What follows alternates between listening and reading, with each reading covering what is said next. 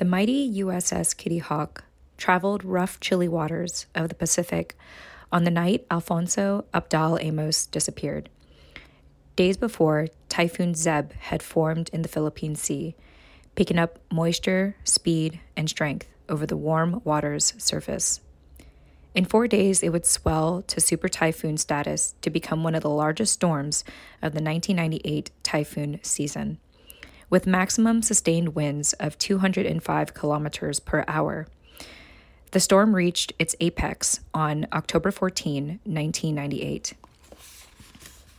The next day, the biblical force of nature would continue its path and crash into Luzon, the Philippines' most populous island and location of Alfonso's birth. Petty Officer Amos probably knew of the storm. As a career sailor with 18 years of service in the United States Navy and at least 2 with the Philippine Army, he had seen countless storms in his life. The ship to which he was assigned, the USS Kitty Hawk, was no different.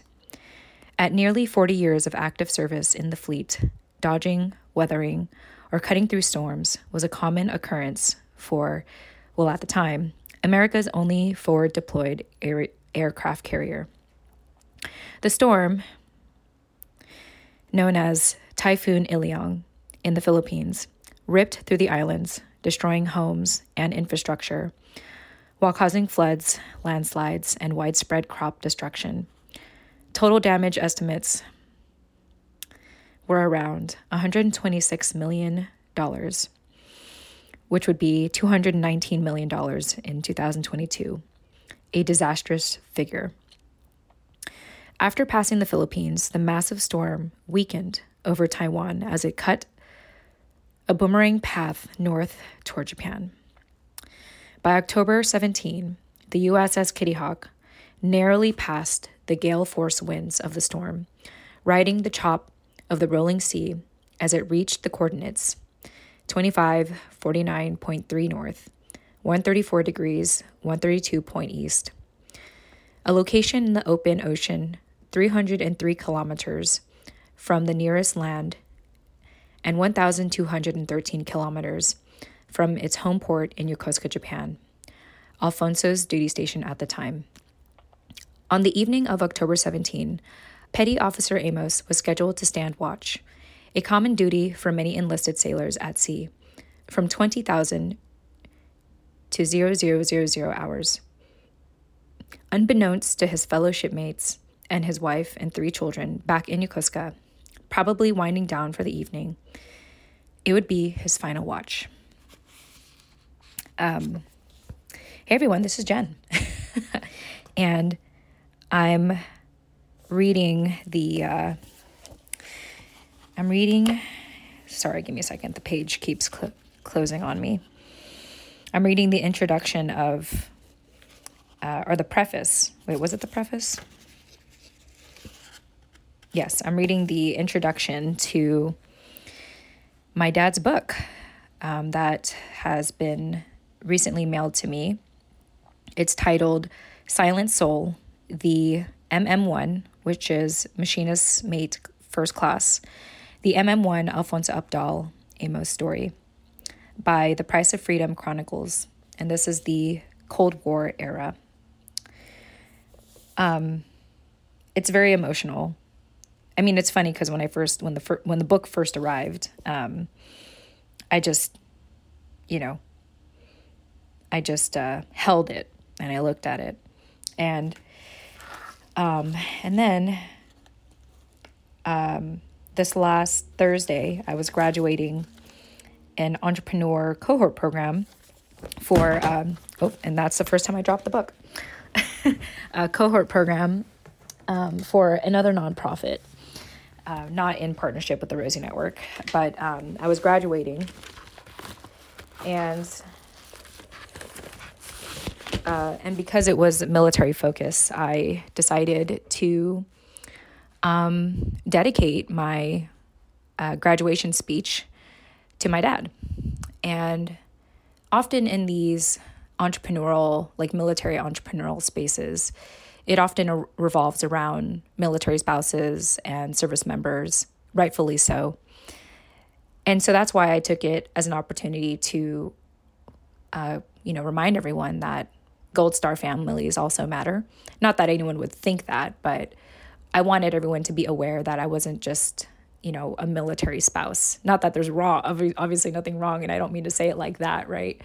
But I'm saying that I wanted to, I guess, widen the scope of what the military community looks like. And I decided to, like I said, dedicate my graduation speech to my dad and show everyone the book. And funny enough, like in just like the couple of seconds of showing the cover of the book, people found it on Amazon already. And I didn't even know the link yet because the Price of Freedom Foundation sent me a physical copy to look at. But it's been interesting because within the first 2 minutes of giving my graduation speech, I just started crying. And it's important for me to continually process this. And that's why I wanted to open up this recording today to talk about it. And, I think that for everyone here that's joining me inside the fort by U.S. Vet Wealth, you'll get to hear a little bit more about my story as a Gold Star family member. And now I have a vehicle, I have a book to help me. And I'll be quite honest, I haven't read it yet. I was even allowed to look at the transcript many months ago. And I think even if I did, I wouldn't have read it. And so I think that I would feel most safe and I'd be able to safely and in a healthy way process what I'm about to read by documenting my reaction to the book. But that first part, it already tells me, I have to give a shout out to Keith Hayden, who was a former guest on Holding Down the Fort. I have to give a shout out to him because he was the one who wrote the book. He did all the work and all the research to craft this story about my dad and really humanize him and humanize his life, because I only know snippets of him. And already in just that introduction I read, it's just so much more than it just like he just already painted a whole world that I wasn't even aware of. So I'm excited, and I hope to bring you all along as I go through this book.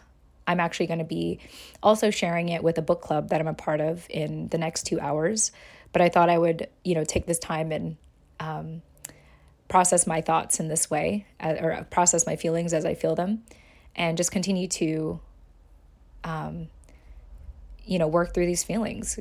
And I have been quite sensitive the last couple of days. Even this morning, I was having a conversation with my husband, and I just got all this pent up emotion and just had to release through crying. And of course, my husband, being the good old husband he is, thought he did something wrong, and he was trying to find a way to fix. He tried everything, make me laugh and all the things like he always does. And, just stand there with me and be there with me, which I really appreciate about him, by the way. So, just a little note there before I get emotional again. But yeah, I wanted to share this I wanted to bring you all on this ride because you are inside the fort, and being inside the fort, I'm going to be candid with you. I'm going to tell you stuff about my life and tell you what has led me to where I'm at today, with U.S. Vet Wealth and even the show. And I hope to continue running the show for as long as possible, so that, I can share stories of our military community and share my own and share my family's and share my dad's. So yeah, if that sounds interesting to you, then I'm excited to continue this with you all. And I hope that you'll join me in the upcoming recordings, because I think I plan on dedicating the rest of the recordings talking about this book, but we'll see. I tend to do these sporadically. And, but yeah, if you want to check out my dad's book, I will provide the link in the description of this post/recording. And all the proceeds go back to the nonprofit, all the proceeds. So, of course, if you want to donate directly to them, they do have a website as well. And I'll provide that in the show notes. But other than that, I just wanted to open up with that and say thanks for listening. And I'll talk to you soon. Bye for now.